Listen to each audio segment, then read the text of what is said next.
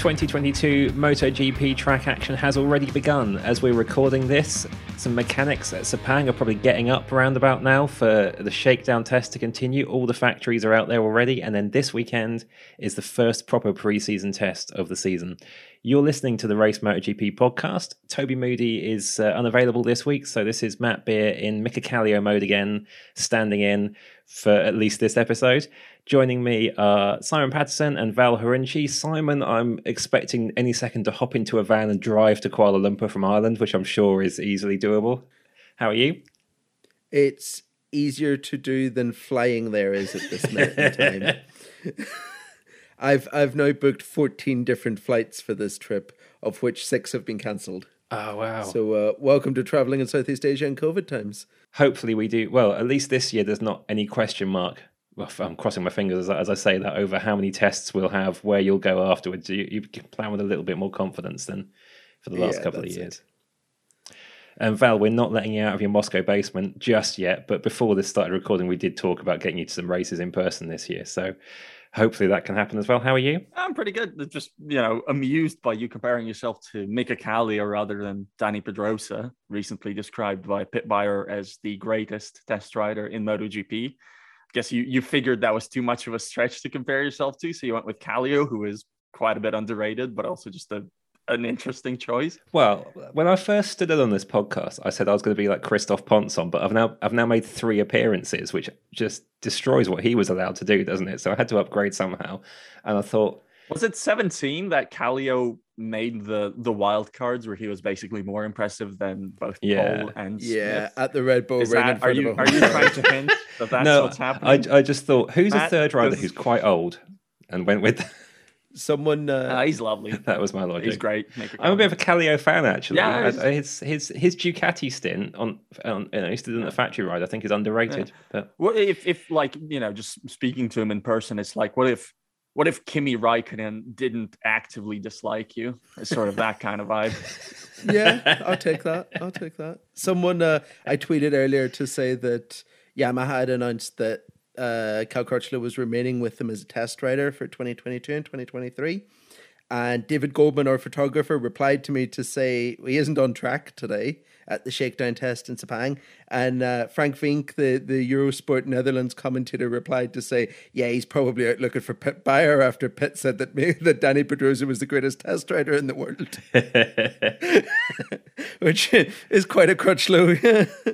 Yeah, I can imagine that. So by the time you get out there, Simon, the actual proper test will begin. 2 days at Sepang, followed by 3 at Mandalika afterwards. Now, we've had 2 years of very limited bike development through COVID times, so this is potentially quite a big reset, with them all having had a chance to actually develop their bikes and engines properly over the winter. And there's quite a lot riding on this test for a few teams, isn't there? So who in particular are you really looking forward to, A, seeing their bike on track, and B, hearing from afterwards to see what the mood's like among the riders and teams? Well, like you said, that there's a couple of big changes coming that we know about. Obviously, we've all seen the pictures of the new Honda RC213V that looks really, really different. We know that they've been working on something major, but at the end of the day, they have Marc Marquez riding for them, so it doesn't really matter how good or bad the bike is. Similarly, we know that Fabio Quartararo has kind of given a list of demands to Yamaha about what they need from the new bike, but he said the same thing last year and he still won the championship. So for me, the one that we're really, really looking at to see the step that's been made is Suzuki, because I think how good the new GSX-RR is depends where Juan Mir rides in 2023, let alone whether or not he can fight for the championship in 22 first. So I think that there's probably more riding on the new Suzuki than there is on any other manufacturer's bikes, in terms of they've got 2 riders. One of them is the world champion for them, and whether or not they keep him depends on what sort of a job they've done over winter. No one else's engineers has that sort of pressure on their shoulders. So yeah, for me, it's all about what's under the skin of the new blue bike. So Val, this is your first chance of the night to disagree with Simon. Who are you? Who do you think has got most riding on this test? Most riding that's a tough one to answer, because ultimately there have been so many times that we show up to Qatar for the race, even after a Qatar test, and it turns out that everything that came out of the test was basically borderline nonsense, or even going from Qatar to whatever's next. Fortunately, yeah. And when the venues are Sepang, which is notoriously a bit hard to read into, and Mandalika, which nobody knows much of anything about apart from the World Superbike paddock. I don't know who has the most riding on it, but I do think it's probably the one that's most interesting is Honda, I'd say, just because you want to hear what the riders think of the new bike and you want to see how baseline competitive they are and how much they're crashing to get to those lap times. The one I want to see in action in moving pictures, because we've already seen still pictures, but in moving pictures on track is obviously the new Gresini Ducati, because that's an absurdly gorgeous machine. Just looks wonderful. But yeah, not because there's like the performance is super interesting, although it is quite curious to see how strong Enea Bastianini is going to be on that beautiful thing, and whether what we saw from Di Gianantonio in Jerez is legit. But more is just such a pretty bike. Great. So I think what we've learned is that Val has a favorite. Subtle hints. You know what? If the Tech 3 livery wasn't new this season, then you'd sort of have and obviously the Suzuki's nice. They're all reasonably nice, but yeah, Agrashini's something special for this year. Well, we've got a few launches to come yet, so we might get a massive shock by the shade of blue from Suzuki or Pramac throwing us a curveball. Or no, you're absolutely right. I think that is Gresini. Or Repsol Honda moving a sticker 5 millimeters up. If you look back 15 odd years, there was a bit that was slightly more black. It has evolved. If you look back 20 years, the what is now dark was turquoise, and it looked far better. Yeah, and in my opinion, that should be the Repsol colors. But there you go. Let's stick with Honda, because in a way, pre-season testing 2 years ago was to me the first time of Honda slightly losing the plot a little bit. I remember that test before the season that began 6 months later in the end, where they were throwing different specs of bodywork at the bike frantically, and Marquez was riding around in this double livery lash up as they tried to get an aero package at the very last minute. So yeah, like you say, they have got Marquez, so they have got that kind of get out of jail card. We've got a rider who can ride anything. But from the hints we were getting at the end of last season around the Jerez test, is Honda likely to be in better technical shape as well this year, or is it going to be relying on its genius being fit? I think there's probably something better coming. They've done a lot of work, which hints at they haven't massively redesigned the bike for nothing. I'm sure that whenever they've put that much effort into it, there's something coming that's worth having. But then simply beyond that, it's also the end of a 2-year rule freeze because of COVID. So there's going to be a more powerful engine. They're going to have refined that. Hopefully not just made it more powerful, but made it a bit more manageable, because that's what the riders actually want. And then, with regards to the aerodynamics, like you say, Matt, the aero package that they have is something they cobbled together on the last night of the last test in Qatar, directly before the start of the season, basically based on input from one circuit, because they'd gone in the opposite direction with a wing setup that just wasn't working for all the rest of testing. And then what happened was they started the season with that aero package that was basically the one from the year before that they'd not really managed to refine. And then the rules froze all aerodynamic development for 2 years.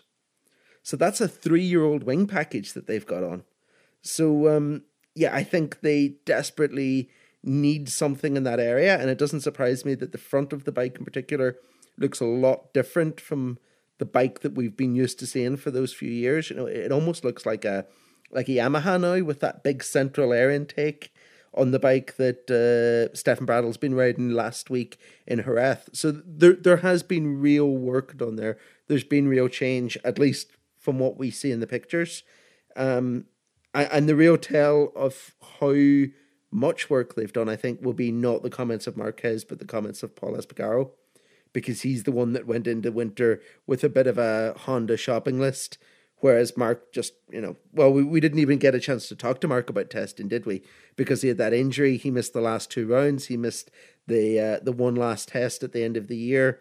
He'll just turn up and ride whatever they give him, but it's Paul that will lead the development to an extent. Almost that sort of Cal Crutchlow role from 2018 of I'm not as good as him, so give me what I want and he'll be able to ride it. And of course, the other question over Honda as well is exactly what shape Marquez is in. But since we last discussed Marquez, Val, there's been actually probably the most encouraging news about Marquez's fitness in a couple of years, if anything. Well, yes, but I encouraging. mean, the bar's low for that, isn't it? Yeah, yeah, but also encouraging in terms of it sounds like the diplopia's gone basically.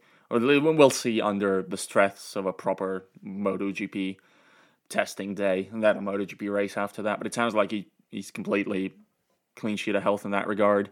But the other questions that were still there at the end of 2021, I mean, they're still there. They've just been pushed back a few months, and those few months of relative inaction add another question mark. But yeah, no, it's an encouraging situation, and obviously what everyone wants is to see Mark at 100% basically from the start, because that's the show we deserve right now as MotoGP fans, given what we got the last 2 years, as entertaining as that was. Missed that bit, and now we quite like that bit back. Yeah, it's been a painful missing part of the storyline, hasn't it? So many times over the last 2 years when a Honda has gone well, and I've been able to choose a Repsol Honda as a lead picture on the website, and it's felt novel. That's been bizarre when throughout my whole career so far, you've been looking for an excuse to run a different bike for variety. But it's a big step from where Honda and Marquez have been, but. And we'll know more obviously by the time test is over. But do you two see them as going into this season aiming for a championship again, or going into this season just hoping to be closer than last year? If you're Mark and you're starting from the first race, I don't really see how you can aim for anything else other than the championship. I mean, he's not going to outright say it because he has the very plausible and an excuse that it's not an excuse, but a line of reasoning that you're going to use if you have the possibility to use, which is, I don't know how it's going to work. Leave me alone. Stop asking, which is probably what we're going to hear after the very first day of testing. It's like, he's probably going to do fine, but then he's going to be like, I still don't know how the shoulder is in race trim. I still don't know how it is on various tracks, etc., which will be true. But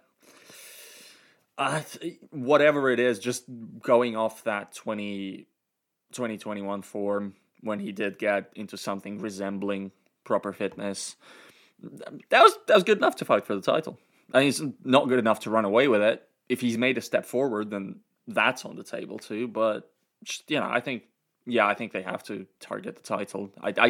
Marc Marquez doesn't enter a season from the first race and go, we'll see how it goes. He will go. He will say that to the media, but that's just not. Nobody should buy that. I won't buy that. At the end of the day, if we take an injured Marc Marquez as 75-80% of 2019 Marc Marquez, then he starts the season with as much a chance as Quartararo as Mir as Bagnaia. He's in that group, even on even a diminished Marc Marquez based on what we've seen in the past. So yeah, assuming that he is closer than that to full fitness, I think it's still hard to even really say that he's not the championship favourite if testing goes well and he's in a reasonable shape. He doesn't even have to be in fantastic shape, because he started 19 not in fantastic shape after shoulder surgery over the winter, and that's the biggest domination in championship history. I think it's the biggest gap from first to second in terms of championship points ever. So if he can get back, even 90% of that, it's hard to count him out. Of course, the person who gave him perhaps the hardest time for a lot of 2019 is the person who's now reigning champion. And we've been denied this Quartararo-Marquez kind of peak battle for these 2 years where Fabio was rising and Marc just effectively wasn't there most of the time. So when we last heard from Fabio Quartararo, it was after the Jerez test, and rather than kind of basking in a championship glow, he was fairly grumbly, I think is an accurate description about what Yamaha had offered at that test. So Simon, what was Quartararo's shopping list at the end of 2021, and will Yamaha have had the opportunity to do much about giving him what he needs in time for these tests? Well, the problem is his shopping list was more power. He wants the bike to be faster. But it's not just as simple as bringing an engine that's a little bit faster, plugging it into the bike and expecting everything else still to work the same way, the bike still to go around corners the same way, all of that. It is obviously within Yamaha's remit to build him a bike that's more powerful, because we know how incredibly bulletproof their engines are. After the Valve debacle of 2020 that saw Franco Morbidelli run one of their engines for double its life expectancy. So we know they can push the limits a little bit on terms of engine development and what sort of output they create. But it's whether or not they fundamentally want to. And I think what we might see at this test is him grumbling that the new bike isn't quite as fast as he wants it to be, but is still a little bit faster, and then proceeding to spend 4 days working on refining what they've been given with electronics. Because it's also not that long ago that Maverick Vinales and Valentino Rossi were complaining about the Yamaha being too peaky on acceleration, about it spinning the rear tire coming out of corners every time, because they tried to make it more powerful, and it didn't, in the end it hurt them more than it helped them. So I think Yamaha will be quite conservative about how they give Quartararo what he wants. And I think maybe the biggest job from the test will be convincing him to be happy with what they have given him, rather than, delivering everything he's asked for. This is purely conjecture, but I think this is the one feud, and I'm doing massive air quotes here. I think this is the one feud that's not really going to last, because I still suspect that Fabio's grumpiness at the end of 2021 was mostly about just being a bit spooked by what he saw from the Ducatis more than anything. And, having checked off a title from a bucket list already has to be invigorating. It has to relax you a little bit. Whatever happens from now on, you are a MotoGP champion forever. That will never change. And that should help. And he spent a whole winter sort of aware of that, obviously, but then also just, time heals all wounds. He'll return to a bike that he likes to ride, and it's never going to be the most powerful machine. He's probably in for an uncomfortable moment or two or many of having 6 Ducatis around him on the grid, and all of them getting to turn one ahead of him. That's just, that's life in MotoGP as a Yamaha rider. I think he'll live with it. Also because there's no point being too grumpy about it. But where else are you going to go?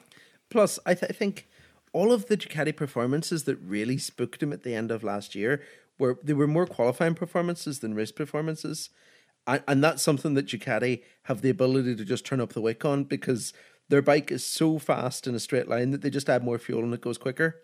And Yamaha can't really do that without getting into those issues with acceleration and how it comes out of the corner and fuel efficiency getting to the end of the race. So it was maybe that was an area where Ducati could improve within the restrictions imposed. But it's not something that Yamaha can counter because of the restrictions, because they can't change their engine, because they can't change their aerodynamics. Ducati have a bit more flexibility there. So if the new bike is good enough for him to go out and do a flying lap on it, I think he'll leave testing happy. And if he can still qualify and pole every week, he knows that then he has the tools he needs to fight the Ducatis. So it's not one to judge on speed trap times alone, that's for sure. There was a sort of an underlying problem to how Quartararo's season ended, in that after he got 5 poles in a row, I think he didn't get another pole for the rest of the season or something like that. And that's got us smart for a guy who honestly might well be on course to ending up one of the greatest qualifiers MotoGP has ever seen or something like that. This stats currently as a qualifier, they are fantastic. He is so very good over one lap. But it also, obviously the Ducatis clearly have something extra there going by end of 2021. That's probably unlikely to change. And there's going to be more Ducatis good over one lap, I suspect. I imagine that Bastianini and Marini will both be transformed into consistent Q2 threats with their upgrades. But, it's a problem, and you don't want them starting ahead of you, and they're hard to pass. Fabio can do it. He's one of the few riders on the grid who seem pretty good at doing it. But it's, he's not going to have to I think, really sweat making Q2 that much. He has too much one lap talent to really. I think the big issue there is for the guys who are borderline, which again I think brings us to the Suzukis. If I'm the Suzukis, I'm more than a little bit worried that even if we've made one lap improvements, the extra influx of Ducatis that are going to be monopolizing Q2 spots every weekend is going to cause headaches. I think Fabio is going to be okay, but you never know. Also, because Franco's back, and Franco's himself is a really good qualifier, so that's another potential problem. I'll see. But Yamaha's complaining about not being fast enough, and then starting from far up the grid and dominating the race to lead from start to finish has been a Yamaha trait since time immemorial. It's what they do. It was Jorge Lorenzo's, recipe for success there. So they're not going to change their entire DNA because Fabio wants the bike to be faster. And maybe it's the fact that he's 22 and impetuous and has just won a championship and thinks that he is the most important person that has ever been at Yamaha. But they won't say it that way, and they won't concede to his demands just because he's demanding them. It is a huge change for Yamaha to not have a rider of that stature of a Rossi or a Lorenzo on in either one of its team's garages this year. I mean, how much sway does Quartararo have in terms of how the team see him, Simon? Does he have? I'm sure he has enough respect, but this is a team that's probably that's had some very vocal riders in its ranks for 15 odd years now. It was quite telling last year that the main reason that Maverick Vinales wanted Cal Crutchlow to come and test the bike was so that there was someone allowed to shout at the Japanese engineers so that they'd listen to him. I think that kind of says quite a bit about how the racers are viewed within the team. They are exactly like you said. They're not the huge influential force that Valentino Rossi was or that Jorge Lorenzo was. And I wouldn't be surprised if a lot of much in the way that Honda are hopefully using Paul as kind of the benchmark for development, I'd like to think that Yamaha are doing the same with Crutchlow and with Andrea Dovizioso and kind of relying on those old experienced guys to lead the bike in a sensible direction rather than just giving Fabio whatever he wants. So, Val, you talked a second ago about Suzuki being a team that needs to be nervous about a massive influx of top spec Ducatis. Now, we've talked about Yamaha and whether it can bring what Quartararo needs. Suzuki's not a manufacturer with the resources of Yamaha or Honda. What is Mir hoping for at the moment, and is there any chance of him getting it when he gets on that bike this weekend? He got some of what he wanted for towards the end of last year, which was the ride height device obviously being worked on and being added. But still, the year sort of ended on a sourish note in terms of racing, because obviously after Valencia he was very pessimistic about the performance of his bike relative to the Ducatis, but then sort of a lot more optimistic in the tests. Suzuki might not have the resources of the others, but I don't know, they have sort of the maybe more boldness and maybe more, honestly, maybe even more reputation in terms of really being able to find something when they go looking. They've been at work on this bike for a long time with their primary forces, basically. In some way, you could suspect that 2021 was, if not a write-off, then sort of a gamble that we'll be fine with the bike that won us 2020 and we'll focus on what comes next. Which, they were fine. They weren't great, but they were okay. Season was, one of their guys finished third. That's good for a team of Suzuki size. But obviously, to keep Mir, you need more. So we'll see. I think it's supposed to be a fairly major bet, and everything that we've heard from its initial track testing has been fairly positive, I think. But Suzuki isn't really usually negative in testing. Like in testing, everything looks okay, even if the lap times aren't so good. They are usually pretty chirpy.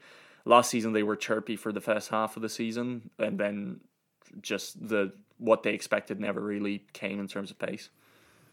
Yeah, I think one thing to remember is that Suzuki, probably more than any other team, was hit quite hard with COVID because they've got such a small race department and it was shut down for such a long time because Japan kind of went into quite a strict lockdown for quite a long time. It wasn't like Europe where people were, coming and going, or lockdowns were easing or toughening. So the Japanese manufacturers really seemed to get hit quite hard. And then on top of that, all their engineering staff had to come to Europe and got stuck in Europe. They weren't allowed to go back and forth. So that also punished them all through 20 and 21. But they have been working on the new bike for a long time. I think the first time we saw the new engine in a MotoGP bike was like maybe April of last year. It was super early whenever they first... The 2022 Yeah. engine? Well, didn't they trial some 2022 stuff already in pre-season in Qatar? It might even have been... The penultimate day or something like that. So there's been 2022 stuff kicking around for a long time. And obviously, Sylvain Cantoli, I think, has done more miles of race circuits than anyone else in the world this year. I saw a social media post just before we started a recording to say, first day of Sepang testing, 66 laps. So he is that, and that's on a long circuit. So he is earning his keep. He is very, in terms of riding style, is very similar to Mir. So part of the reason that they like having him is because if he says something is working, then it generally works really well for Mir as well. So, there's a lot of good signs there. Whether or not it all comes together, hopefully. But the big difficulty, I think, at Suzuki, more than anything else maybe, is how far behind they are with things like the ride height device. Because they are on, they're bringing Model 2 of it here, and Ducati are on, version 18 that does everything automatically, and they've got a big advantage on it, and it's going to take Suzuki time and money and resource to even catch up.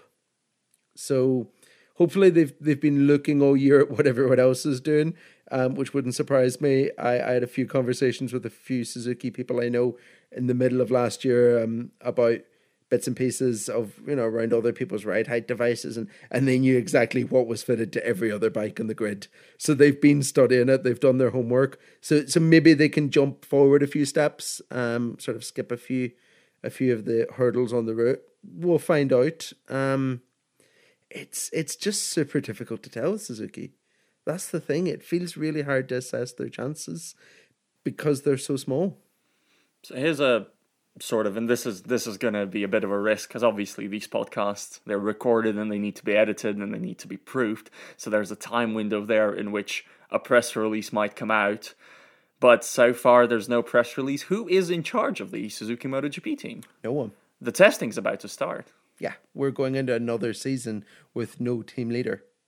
They have a project leader for the bike who is running the team, and then everyone else in the team has a little bit more responsibility, but there's no person to take the blame or the credit.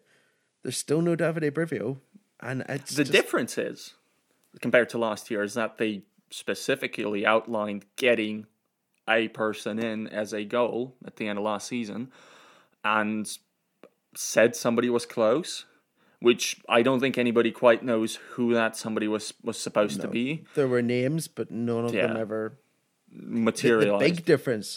The big difference for me in last year and this year is that exactly like you said, they all said they needed someone, and one of the reasons they needed someone is because they've got 2 riders with contracts to sign.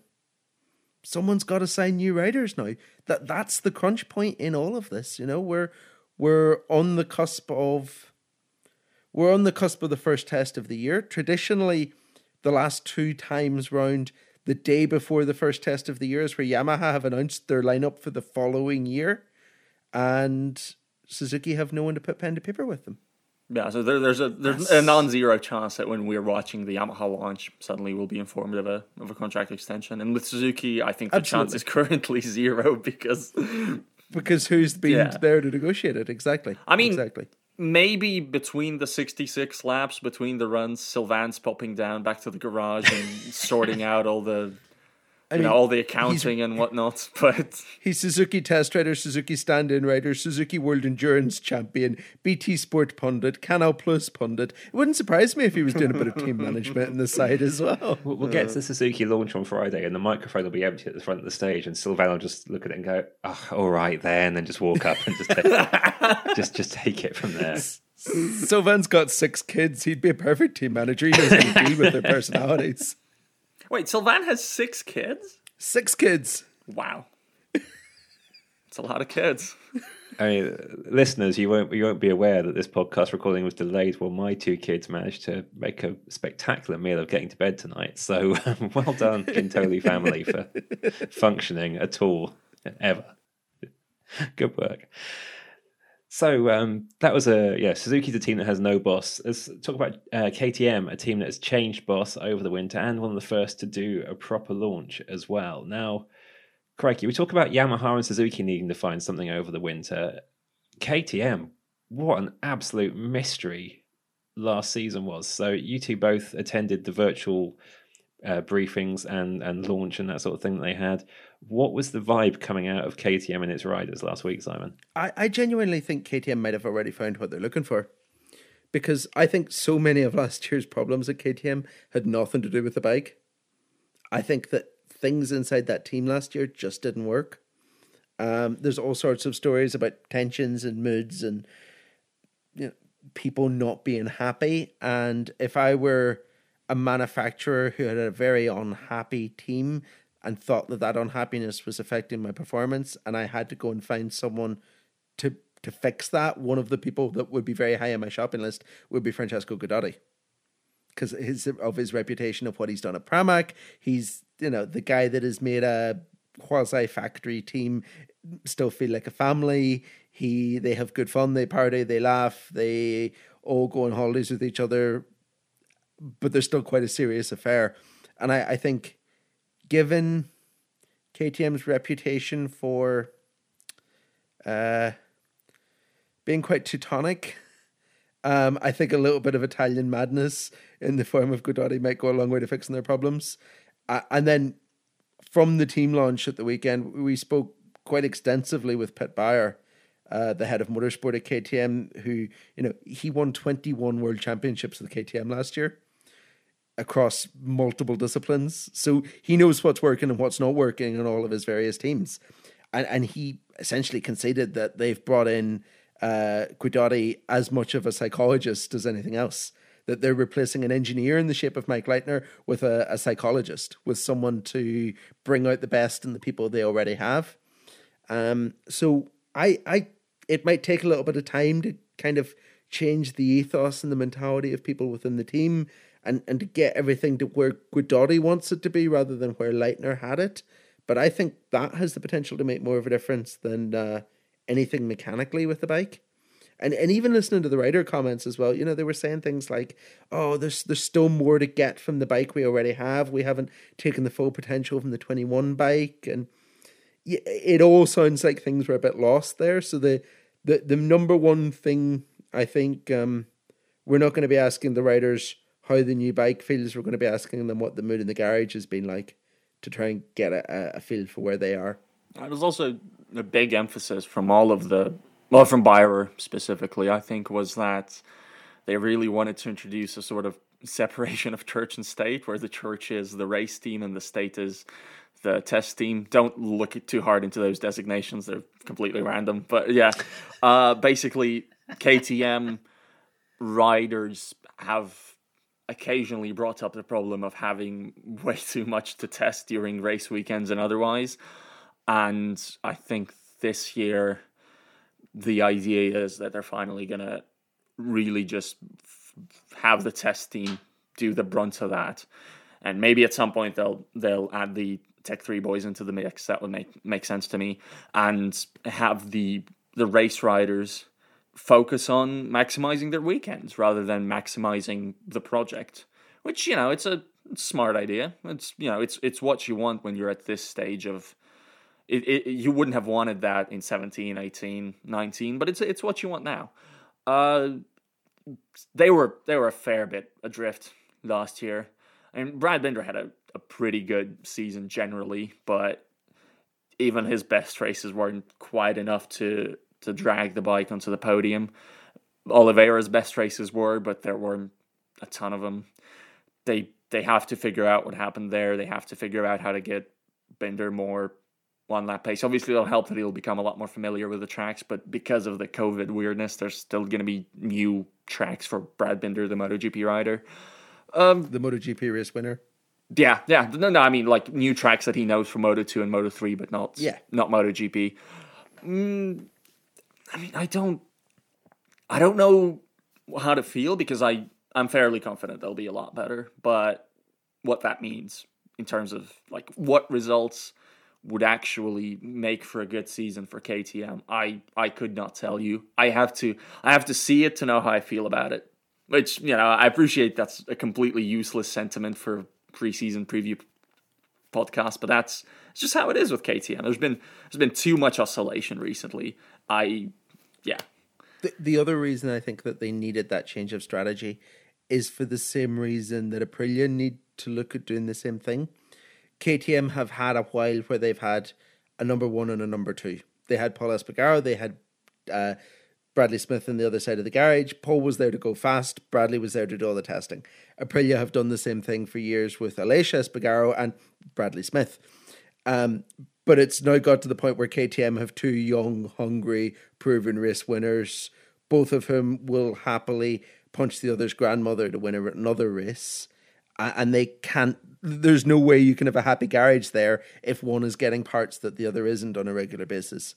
So I think if they want to secure Oliveira long term, which I think they want to do, and which they've already done with Binder, they kind of need to keep them both a little bit happier than maybe they have in the past. And again, keeping people happy is where Guidotti should be able to do quite a good job. There's still a question of securing Oliveira long term, which I think would be a good idea, but man, how does Raul Fernandez fit into all of that? Raul Fernandez, who's already been impressing in the shakedown, by the way, and who just looks really, really good, and who I don't see how I think Raul Fernandez has been pretty careful in making it clear that he's a KTM rider for this year, and then we will see. KTM talks a lot about having four factory seats, two at the factory team and two at the factory Tech 3 team, I guess.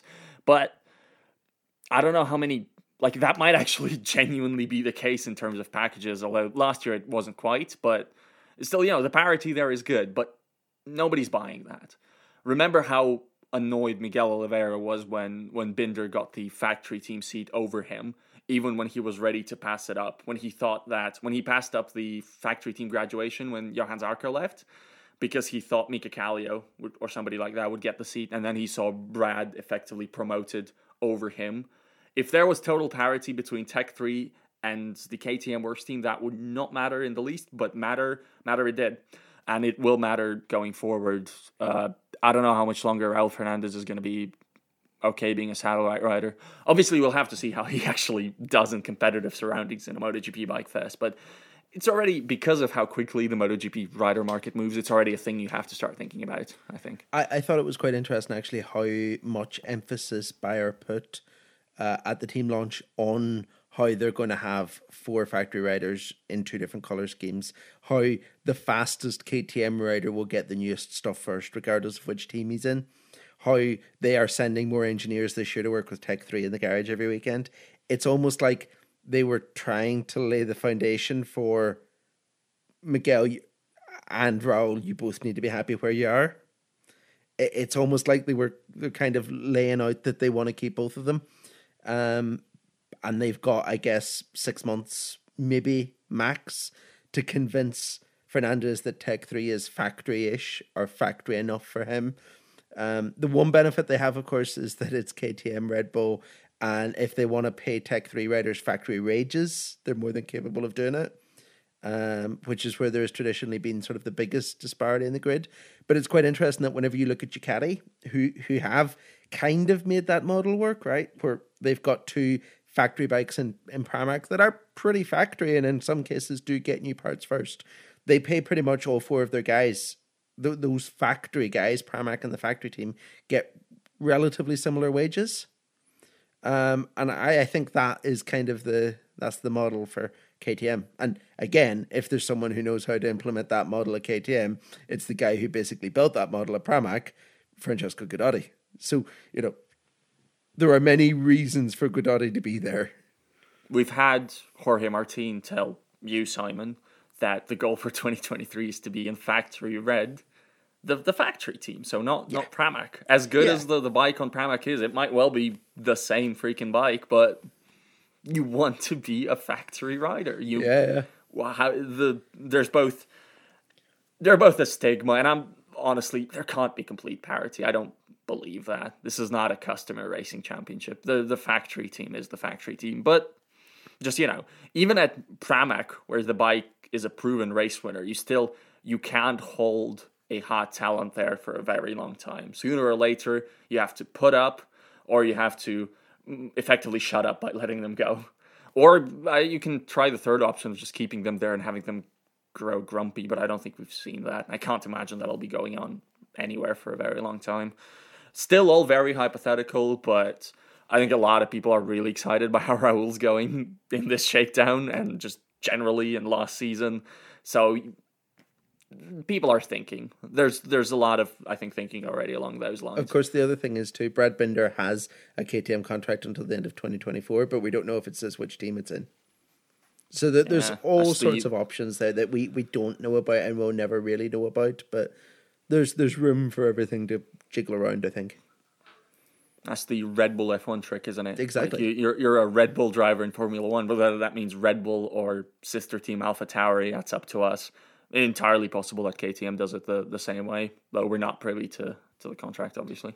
So Fernandez is one of the massive rookie gang that is getting some track time with Crutchlow and Pedrosa and everyone in the shakedown ahead of the main test. We got an early hint of how the rookies were coming together at Jerez last year, but Fernandez is the one with all the attention. But who do you think is looking most impressive from what we've seen so far, and who's going to be heading out to Sepang with quite a lot of work to do to get up to speed in time for the first race? Go for it, Val. So the phrase was Fernandez is getting all the attention, but who do you think is looking the most impressive? That but doesn't belong there. Raul Fernandez is looking the most impressive. He looks the best in terms of pace so far. Looked the best in Jerez.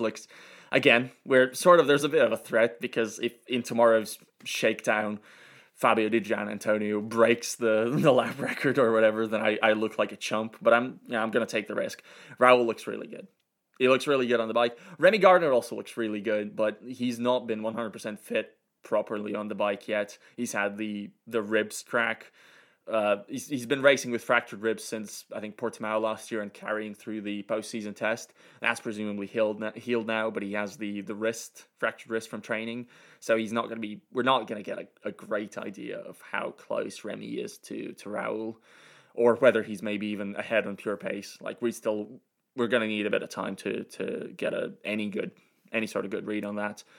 The other ones, Digia looked really good in Jerez. So far from shakedown, it's hard to tell. It hasn't really run enough to be able to judge. Bazecki looked a bit shaky in Jerez, but he looked level with Digia here. And he's, obviously both really good riders, so not expecting them to remain off the pace for very long. And Darren Binder looked really good to start the shakedown, a lot stronger than he looked in Jerez, which is encouraging.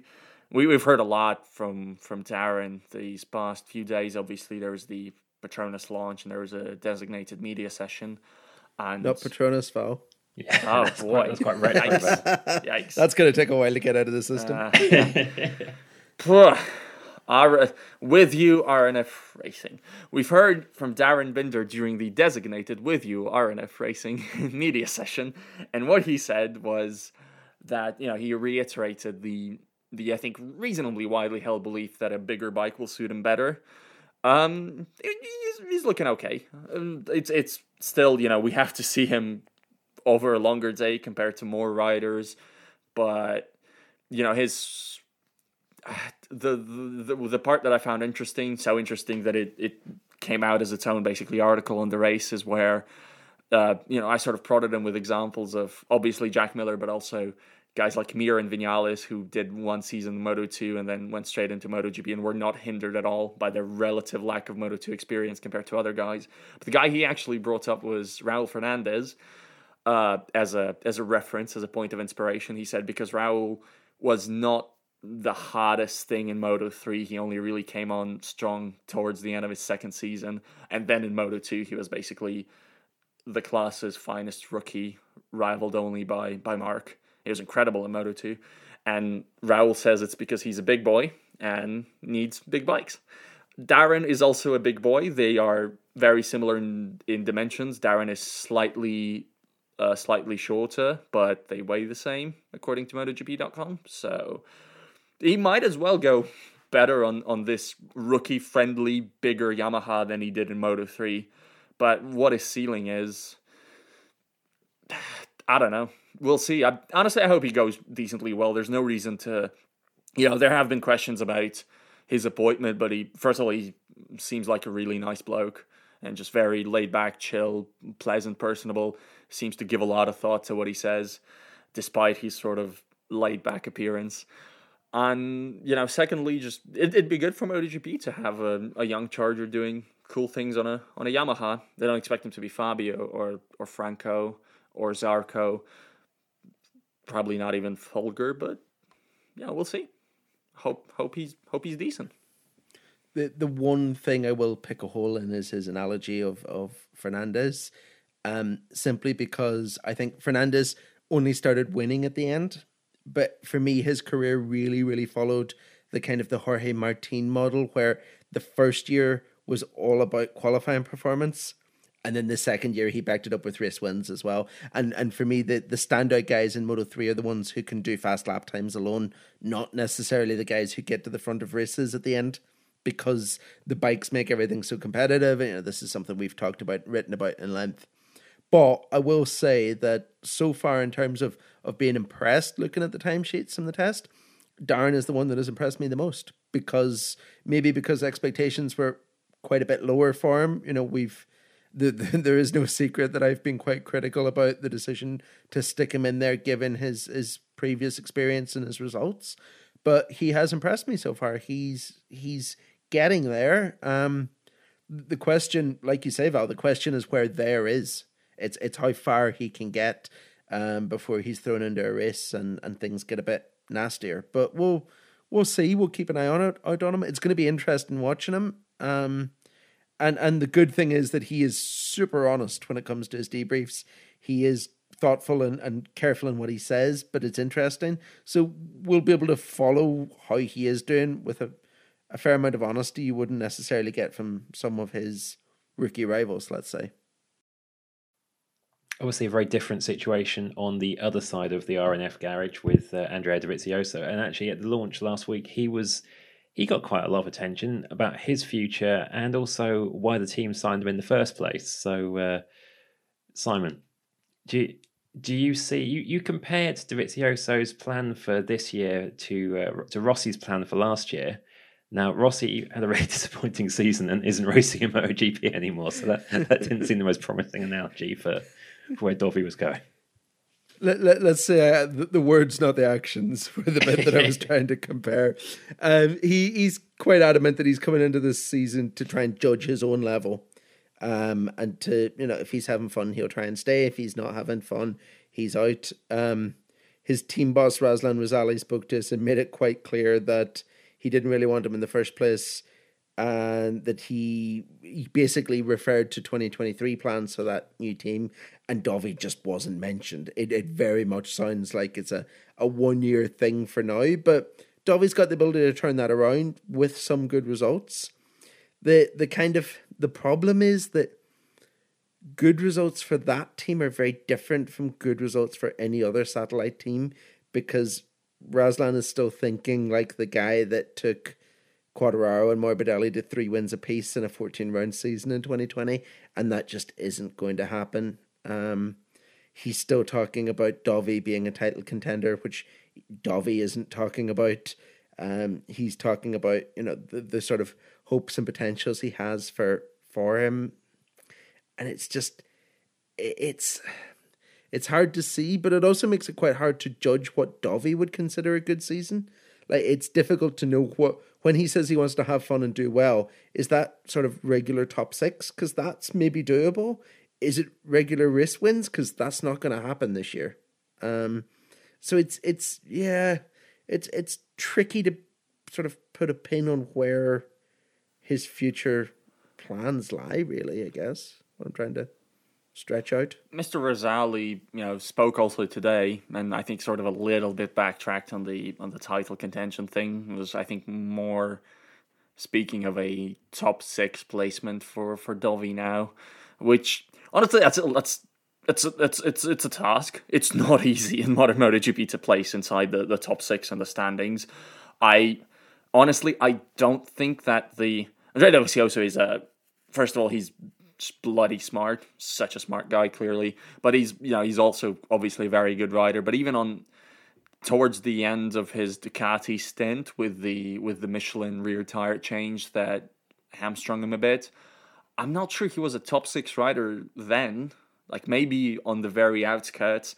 He did score a lot of points, but in terms of like pace, he was really struggling with getting into qualifying. He basically, it seemed like he was really just maximizing every race because he was experienced and clever, but not because there was a ton of underlying pace there. And he's been away for a bit, and obviously he's had the 5 races to get reacquainted with MotoGP and acquainted with a Yamaha M1. But I don't know, top 6 it's a lot. It would be really, really cool, especially because I think there's a bit of an imbalance coming to the MotoGP grid right now in that it's just preposterously young, basically. Dovi's the oldest full-time rider by a pretty massive margin right now that Valentino's gone. And everybody's talking about riders who are even younger still, who are about to come in, your Raul Fernandez's, your Pedro Acosta. It's nice to have somebody of Dovi's experience and CV around. If he does break into the top 6, hell, if he does, if he wins races, that'll be a wonderful story. But I think we're still a fair bit away from that to proclaim it as a target that you can really be comfortable setting. And I think Dovi knows that too, going but from what he said. He isn't ruling it out by any stretch of the imagination, but we don't know yet. To me, that just seems like absolute fantasy land, mad prediction level. Top 6 or title contention? Oh, both. Really, definitely title contention, Okay, but top 6 still is like, nah, that's not going to happen. It's a shame because Dovi at Ducati in his heyday was such a great story after his career just hadn't taken off till then, and he becomes this superhero leading Ducati back to respectability and taking on Marquez toe to toe and fighting for championships to an extent. That was brilliant, but then it ended so unhappily, and I do worry a little bit that because the Ducati thing fell apart at the end and was quite fractious, he didn't get the kind of pleasant ending to a MotoGP career. So like flirting with Aprilia last year, then coming back to do this, it's almost like he wants a happy ending to his story. And I'm just worried that this is just going to be maybe not like that time Sete Gibernel turned up with that team that really shouldn't have been there, but that not to that extent embarrassing, but just not the final chapter that the Dovi tale needs. Are you saying Dovi will show up in Moto E in 10 years' time? For a one-off season to round it out. That's a contentious issue for another podcast. Possibly. No, I started wondering if will MotoGP itself be electric in 10 years' time, which is going to be a massive argument. I think a lot of listeners have very strong opinions on that are way stronger than any opinion I've ever held about anything. So we're going to steer clear of that for now. We'll do a double episode sometime of MotoGP going electric and Sepang 2015. Just bang it all into one and lose all our subscribers and never come back. Let's round off by looking. We've got 2 teams left, actually. We need to touch on 2 teams with Dovi links. One he raced for a long time, and one he didn't actually ever do a race for. Let's look at Ducati. First of all, so we talked about all these teams that need to throw parts at the bike and find power to get on terms with Ducati, but Ducati wouldn't have been sitting still either. So, Simon, what are you expecting when Ducati takes the track this weekend? The first whispers we've already had from the shakedown is that Gigi Dall'Igna is the happiest man in Malaysia because he's made his bike faster, which is just what everyone else wants to hear. But then, of course, because it's exactly what everyone else doesn't want to hear, it's also exactly what Gigi will be telling everyone, even if it's not necessarily true. They finished the year last year with a superbly good bike. They sounded even happier with it at testing. It's going to be a very small evolution of what they had previously. It's not going to be anything particularly wild. And I fully expect Gigi to just have, we're going to have like solid wheels and wings off a 747 and a rear seat unit that whenever someone crashes, candy spills out like a piñata just to mess with the other teams. Because that's he's so good at it. And I think whatever he's saying in the first day of shakedown testing, our bike's even faster, he's just doing it to get it. Like, he's doing that so that Fabio Quartararo gets on a 14-hour flight thinking, fuck. It's all mind games with him. And this is the first year, really, that they've had real flex to do it because the bike is so good. So yeah, I think it's going to be really hard actually to gauge where the Ducati really is, probably until like round 3 or 4, because we start the season off at Qatar where they're expected to go really well, and then we go to a brand new circuit in Mandalika, and then we have the slightly weird Texas and Argentina doubleheader. It's going to be like Jerez before we really know if that bike's a genuine title contender, I think. It's not something we're going to learn in the next few days. What's the last time we went into a MotoGP season with Ducati as the consensus title favorite? Is it 2008? Is it never? Yeah. I think it's 2008 or never. I'm sure. Which we've definitely not been here in the recent MotoGP times.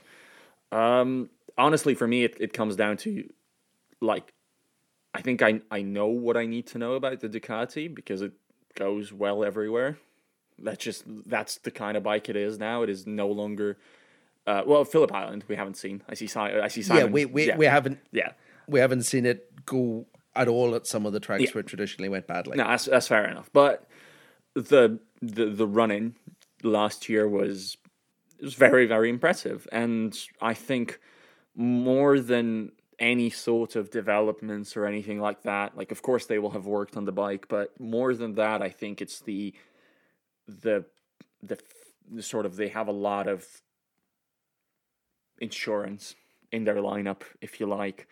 There are really a lot of riders who can go very fast and who are already proven themselves, and it's just all of them. It's not just that they're all very fast, because all the riders in MotoGP are very fast and have proven themselves at one point or another, but with Ducati, it's all riders who have shown themselves to be capable on that exact bike. And if there's something off with one of them, if one of them's a bit injured, if one of them's getting confused by the tire, they have others to lean on.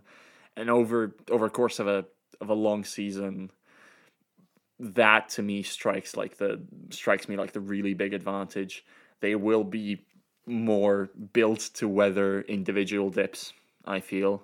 There's just such a stacked lineup. It's, apart from Pecco, who obviously is the golden boy right now and who looked amazing last year. Obviously, don't count out Jack. Jorge Martin had a phenomenal rookie season, so I think we'd be foolish to write him off out of title contention. And then there's the sort of long shots, but still shots of Johan and Enea.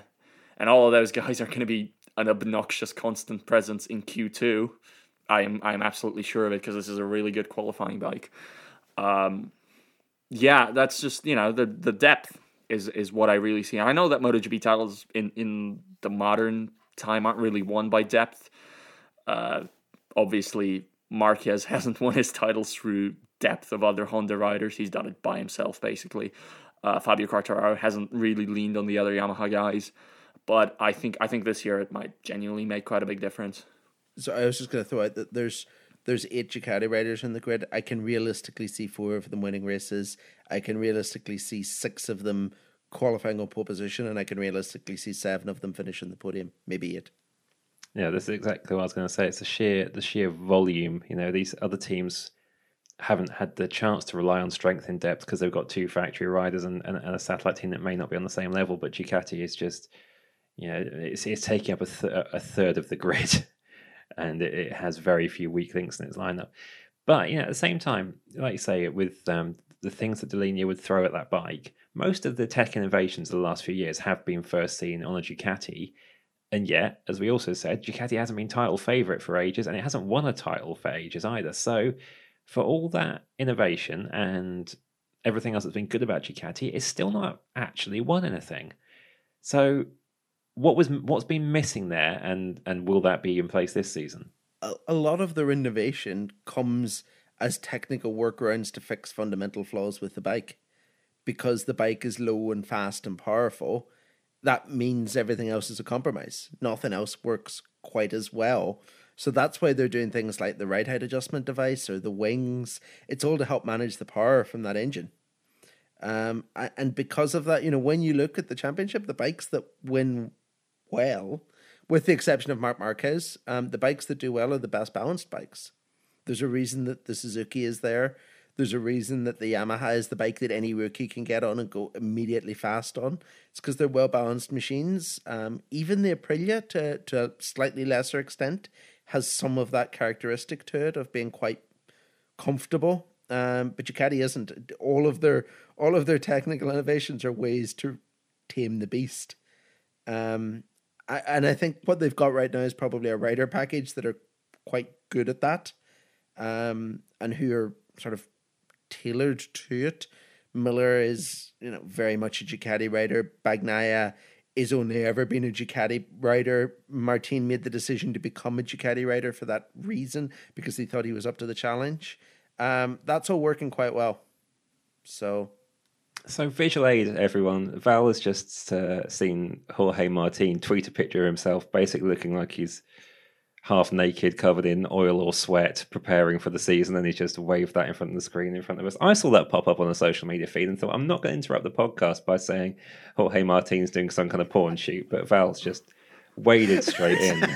Isn't it the podcast tradition by now, ever since Simon Zalaish thing? Yes, I think it is. I mean, but you're right. Martin does look determined in that picture, Val. Definitely. Martin looks determined in real life as well. Every time you meet him, there's an intensity about the guy that says something about his aspirations in life. And they're not to win a world championship; they're to destroy everyone else on the way to it. He's such a good guy, but there's a passion there. There's something a little bit different about him. There's something deeply terrifying about this photo, and I'm not entirely sure what it is. I can't stop looking at it. I said the left shoulder. It is so massive. It is absolutely enormous. It's freaking me out. It's quite late at night in Moscow now with the time we're recording this, and Val's just looking at that picture late at night, just condemned himself to nightmares. It's like a kind of midnight cheese feast. It's going to give him very bad dreams. My money is still on Jorge Martin being Ducati's next world champion, whether that is this year on the Pramac bike against all odds or just blitzing straight into the works team and doing it. I'm expecting Simon to now get a kind of topless Alicia Spargo picture out just to kind of in fact, to highlight that Alicia's looking good going into the season. Indeed. Moving on to Aprilia just to finish off, because they're the last team we haven't talked about. Every year until last year, we were looking at testing to see if Aprilia was going to just even find some dignity, pretty much. Massively different situation there this year. But what are we expecting them to be able to do over the winter, and what are you looking for from them this weekend? I really want Aprilia to be quite conservative this week. They've kind of got to where they need to get to. They've got the two top riders. They've got the bike that's capable of finishing on the podium. And it kind of needs to be baby steps from here on, I think, to turn all of that into, the final details, to make it a race winner, to make it a consistent race winner, and to make it a title contender. They're not going to do that by taking the huge risks they've taken over the past few years to jump. Those risks paid off, like chapeau to them for it, but it's almost... You don't want to do what Suzuki did in 2017 now. You don't want to get super close to being there and then choose the wrong engine and mess the whole thing up. So, I think they'll bring a bike that's kind of similar-ish to last year's, though bolt one new part on at the time. They'll have Lorenzo Savadori try everything before anything gets to the factory riders, instead of just sending them out in something completely wild. And I think the end result will be an Aprilia that's not too far away, actually. Definitely a lot closer to the front than a lot of people expect, maybe. And Val, the other question around Aprilia as well is we've seen half a season of Maverick Viñales there, but that was just the rehearsal, really, wasn't it? Now we're actually going to see what he can do on an Aprilia. So I'm really intrigued to see what his mood is like this weekend. Well, I mean, he's testing, so he's going to be the happiest man ever. Yeah, I joke. 5 days. Maverick, I don't think actually enjoys testing that much. He goes really quick and he gets annoyed about the fact that he's so quick in testing and it doesn't quite convert. It just, yeah, it's. I don't see much in the way of tension though, because no, he's fallen from such heights, and it was not a sharp fall. It was a long 4-year descent down a bunch of steps that were relatively on a level plane, but still hurt with each one of them. Basically, that analogy made no sense, but whatever. It makes sense if you then end it that he jumped the final 6 steps backwards last August and landed on his head, but. He knows that he's already started at Aprilia, but he knows that the Yamaha 2017 start isn't on the cards. He's not winning the first 2 races and then the 5th one, or whichever one it was, the 5th or 6th. I think he's just, he's going to be happy to be along for the ride and have some stability that also comes with outside of the weight of expectations. I'm not even sure that the bike needs to be all that good for Maverick to recommit, because remember, the Yamaha wasn't all that good when he would recommit to it. It wasn't spectacular. Aprilia would obviously still quite like to be at that level at least. But even if it's not, I think just a year or 2 of stably chipping away at it while people aren't constantly asking why you're not winning, it'll do him a lot of good, because he's obviously a super, super talented bloke who I think will be a lot of fun on the RSGP sooner rather than later. I think he's going to be in a good mood this weekend. He's been in a good mood, basically in a good mood at Aprilia. Clearly, it suits him. I think he's in for a fun season. Just don't know how much it'll yield in terms of actual tangible great results. We'll see. I'd love it. I'd love it for him to get the happy ending that Dovi is searching for. I think Vignale's working out well at Aprilia, getting some podiums, maybe even getting an Aprilia win. That'd be gloriously romantic, wouldn't it? I'm keen for that. So we're going to finish off with Larry one-word predictions. So let's start with the top end of the grid. Who is going to come out of testing fastest on 1 lap pace? Simon? Bagnaia. Val? Bagnaia. And who is going to be in that puzzled, grumpy position that KTM was this time 12 months ago? Who is going to actually come away from these 2 weeks just confused and grumpy? Simon? Miller. Ooh. Val? Me. Touche. Okay, yeah, I don't see any reason to disagree with that. We've got a busy month coming up. So speaking of that busy month, you can obviously keep up with everything that's happening in MotoGP testing on therace.com. Don't forget the hyphen between the and race. This weekend, Simon is out there, then going straight to Mandalika. Val and myself and our colleague Josh will be at this end making sense of everything as well. We'll be back on the Race MotoGP podcast middle of next week to talk about how Sepang went and what we're expecting from Mandalika. Obviously, as well, we're midway through a season of Bring Back V10s, our Retro F1 podcast. Formula E's just started. I think I'm being supply teacher on the Formula E podcast to make up for someone being absent on that tomorrow as well. And what am I missing? Oh, yeah, F1 podcast. F1 launches, F1 testing. Will be F1 podcasting almost every day of the week, pretty much through February, I think. Thank you very much for listening, and we'll see you soon.